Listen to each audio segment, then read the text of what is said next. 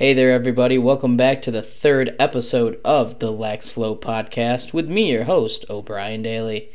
First on the docket today, we have a bit of big news regarding the NLL, in that the NLL has signed a multi-year media rights deal with ESPN.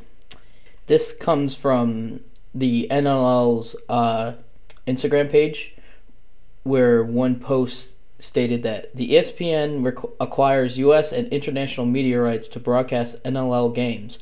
The multi-year, multi-platform agreement is the most extensive in the NLL's 35-year history. Well, firstly, I just think this is great. Obviously, the best way to grow the game, which is like basically the rallying cry for a lot of professional lacrosse players, people who just love the game of lacrosse and who want it to just generally grow and get more popular. We need media attention, and this is a huge deal. It's reminiscent to me of when MSNBC got the exclusive rights to the PLL. So this is just absolutely fantastic for lacrosse, or more so box lacrosse, obviously. Granted, I can't help but wonder where is it going to show, like where the games are going to show, because obviously ESPN has so many different platforms. ESPN, the original 2, 3, you obviously have ESPN Plus now. If I had to take a guess, I don't think we'll see too many games on regular ESPN. I think we'll see a good chunk of them mainly on like ESPN 2 and 3. 3 maybe a little bit more than a lot of the other channels. Plus we'll probably see the most because you can always have a game going, and you can just have multiple games going, and it's just there, and that is something that's nice about ESPN Plus. And what's nice about ESPN Plus is that it's cheap to get. It's only like I think $5 a month. So like if you're really a lacrosse fan and you love box lacrosse and the NLL, you're gonna be able to watch it. So it's just an absolutely great deal. Great deal that's gonna help grow the game immensely. And the thing is with box lacrosse, I know so many people that love box lacrosse but aren't huge fans of regular lacrosse, like regular field lacrosse, and I think it's because a couple of them are hockey fans, and obviously, like with box lacrosse, there's a bit, obviously there's similarities. It's a little more physical. It's a little, I'd say lacrosse is a fast-paced sport, obviously. Anyway, I've stated before that I've been told to quote, "It's the fastest game on 2 feet," and box lacrosse always just seemed a little faster. I think it's because there's no stoppage and play; it's just all quick transition and everything. So yeah, now I do have a quote here from Dan Margulis, who is the Senior Director of Programming and Acquisitions for ESPN. He is stated, "We are thrilled to reach this new multi-year rights agreement with the National Lacrosse League, adding to our already extensive commitment to the sport of lacrosse on ESPN platforms. The NLL features elite players competing in an exciting and fast-paced game that we look forward to showcasing across ESPN and ESPN Plus in the years ahead." So yeah, I'm excited for it. I assume a lot of the listeners of this show are going to be excited for it, and I think it's going to be great. This also is a bit of, reminds me of the earlier announcement back in July, where the National Lacrosse League and the TSN announced a landmark multi-year partnership for Canada. Obviously, box lacrosse was first played in Canada, because some of you may not have known that. So yeah, that's also great for them, and it's just, like I said, it's just growing the game more, just getting it out there. People are knowing it. People are going to know names of stars. People are going to know the rules. People are going to be interested in buying sticks and gear. It's obviously just going to be a great thing all in the end. And it's finally going to be nice to be able to just switch on ESPN Plus or whatever ESPN platform and just be like, oh, well, I want to watch the Nighthawks tonight, and I can just do it. Or maybe, that Wings Panther matchup is going to be great. Panther City matchup is just going to be really exciting, because you obviously got to shout out Panther City. They're going to have their debut this coming season. So, and it's going to be exciting to watch. How are they going to do? Not sure. I think they got a pretty good all-around squad, so I think they'll definitely be able to do solid. And of course, Vegas is getting a team at one point too, so it's going to be interesting to see how they do with it. They're coming in, I would definitely say, at the right time, with the sport growing and everything. So it's going to be interesting to see. We don't know their team name yet. We just know it's going to be in Vegas. What my predictions for their name? I'm not sure. I think like you kind of have to go with the city. So maybe like something that has to do with like card games, like Las Vegas Aces or the Las Vegas Spades or Clubs or something like that. I think with a lot of sports, not really just lacrosse, tend to have odd team names. I think I don't completely understand why they got those names. And honestly, NLL has some names I was never completely sure about for the most part. Now, don't get me wrong, some team names sound really cool, and I love them, but I don't completely get why they got called that. Like Panther City Lacrosse Club. I don't know the complete story behind that, so I might have to have someone explain it to me. Some make sense, like San Diego Seals. That absolutely makes sense to me because Seals watered San Diego. New York Riptide kind of makes sense to me. I like the name. I love the logo. I like the colors. I guess it's because, they play on Long Island, which is obviously an island, so, Riptide makes sense. Philadelphia Wings makes sense, I think, probably the most out of really all the teams in the NLL. Because Wings, Eagles, all that stuff, Independence, I kind of get that. Albany Firewolves, that's, it's an interesting name. It's cool, Firewolves, that's a pretty cool name. Why is it the Firewolves? I don't know. Colorado Mammoth. I think that's a pretty cool name. I've always liked the Colorado Mammoth. I've always liked the look. Obviously, Rochester Nighthawks. I'm a Nighthawk fan. I've always, granted, I will say I was always more of a fan. I'm still a big fan of the old logo. The former team that became what is now the Halifax Thunderbirds. I've always loved that teal and purple. I actually wanted to, I still kind of do want to make a stick, at least, with the colors on it and the old logo, if I can find it. The new logo, in colors, I like them. I mean, I think they're okay. The R with the wing kind of on it is pretty cool. I think it's a clean cut, nice looking logo. The military green and black and all that though, I just think it's kind of boring. With the purple and the teal, it truly, it popped, and I just loved that. The Halifax Thunderbirds, it's a good name. I like the name Thunderbirds. It's a good name. The purple and the orange, that's a good color scheme. I like their logo. It's very reminiscent of that old Nighthawks logo, and I think they did that for that reason. But yeah, I don't want to just stand here. Saskatchewan Rush is a good one. I like it. It's kind of straight to the point. Rush, fast game. I like it. The logo is pretty good with the different looking R. Great. Apologies for going on my rant about NLL team names. I didn't mean to do that, but yeah. But I just want to say I definitely think this deal is just going to be absolutely great for the game. I've said that a good few times now because I'm excited for it, and I think a lot of people are. Next on the docket, I thought I'd just talk about lacrosse in New York, honestly, and growing up in a big lacrosse town like Penn Yan, New York. Shout out Penn Yan. I thought it'd be interesting to look and obviously give the listeners a chance to think about the history of lacrosse with their town, if there was any. Penn Yan, it was a pretty interesting. It's an interesting lacrosse experience living there. I've said this a dozen times, and I might have said this already on the show, but I've compared the way lacrosse is in Penn Yan is how football is in Texas.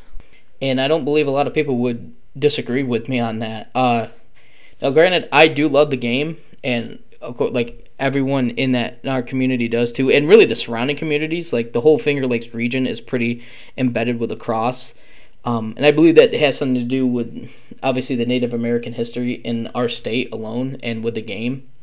But I just think people grew to love it. They've played it for years. They got taught it by they were taught by their fathers and mothers and so on and so forth. So they just absolutely love it, and people do everything they can for the sport in the town. We've had multiple tournaments. I've mentioned camps Oh, I don't believe I have. There are plenty of lacrosse camps in my region. Some hosted by, run by former players. It's quite a few professional players have run camps from like near I live at where I live or near I live in Penn Yan, and it just helps people live, eat, breathe lacrosse. There's been even a saying in our town that when you're born, you're born with a lacrosse stick in your hands, kind of thing. And I can't help but chuckle whenever I hear that, because I do think it's pretty true.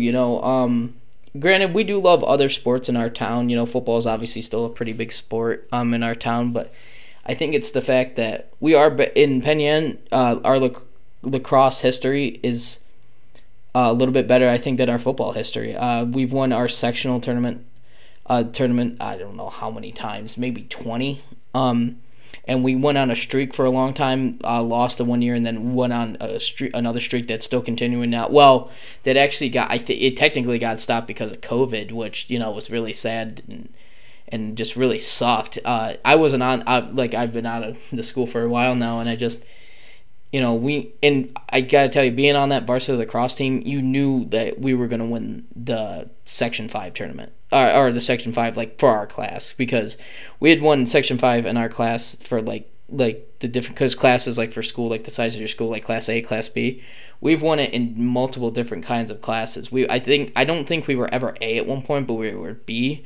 We might have won in Class A, but we won in Class B. I know Class C. I think we're in D now, and we've won it in multiple times. It's just because with demographics and school and rules and stuff. So yeah, we even won the state championship at one point, and I believe that was in 2001. And it's just been cemented as a legendary team, the one that won that state championship. And our women's lacrosse team at the school has also won the state championship. They actually won it a few years before the men's in 1998. And I believe they were the first Section 5 team to do that because they didn't have it before or something like that. I'm not 100% clear on that, but I know they did win it that year. So the fact that we won a state championship in boys and girls lacrosse just shows that just how committed the town is to that sport. Because a lot of teams will have decent teams, but they've never won the state championship, or they only won it with the girls squad, or they only won it with the guys squad. They didn't win it with both. So I think that's just really impressive, even looking back now.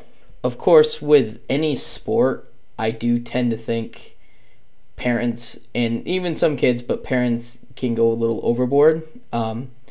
I've always believed in the term of a trophy parent, and I knew plenty of them. I still know plenty of them now that have just tried to either live through their kids because they never got a shot when they played, or they weren't the best player, or what have you, or they just are pushing them beyond belief. Now, because some people have a problem with when I say pushing or trophy parent and so on.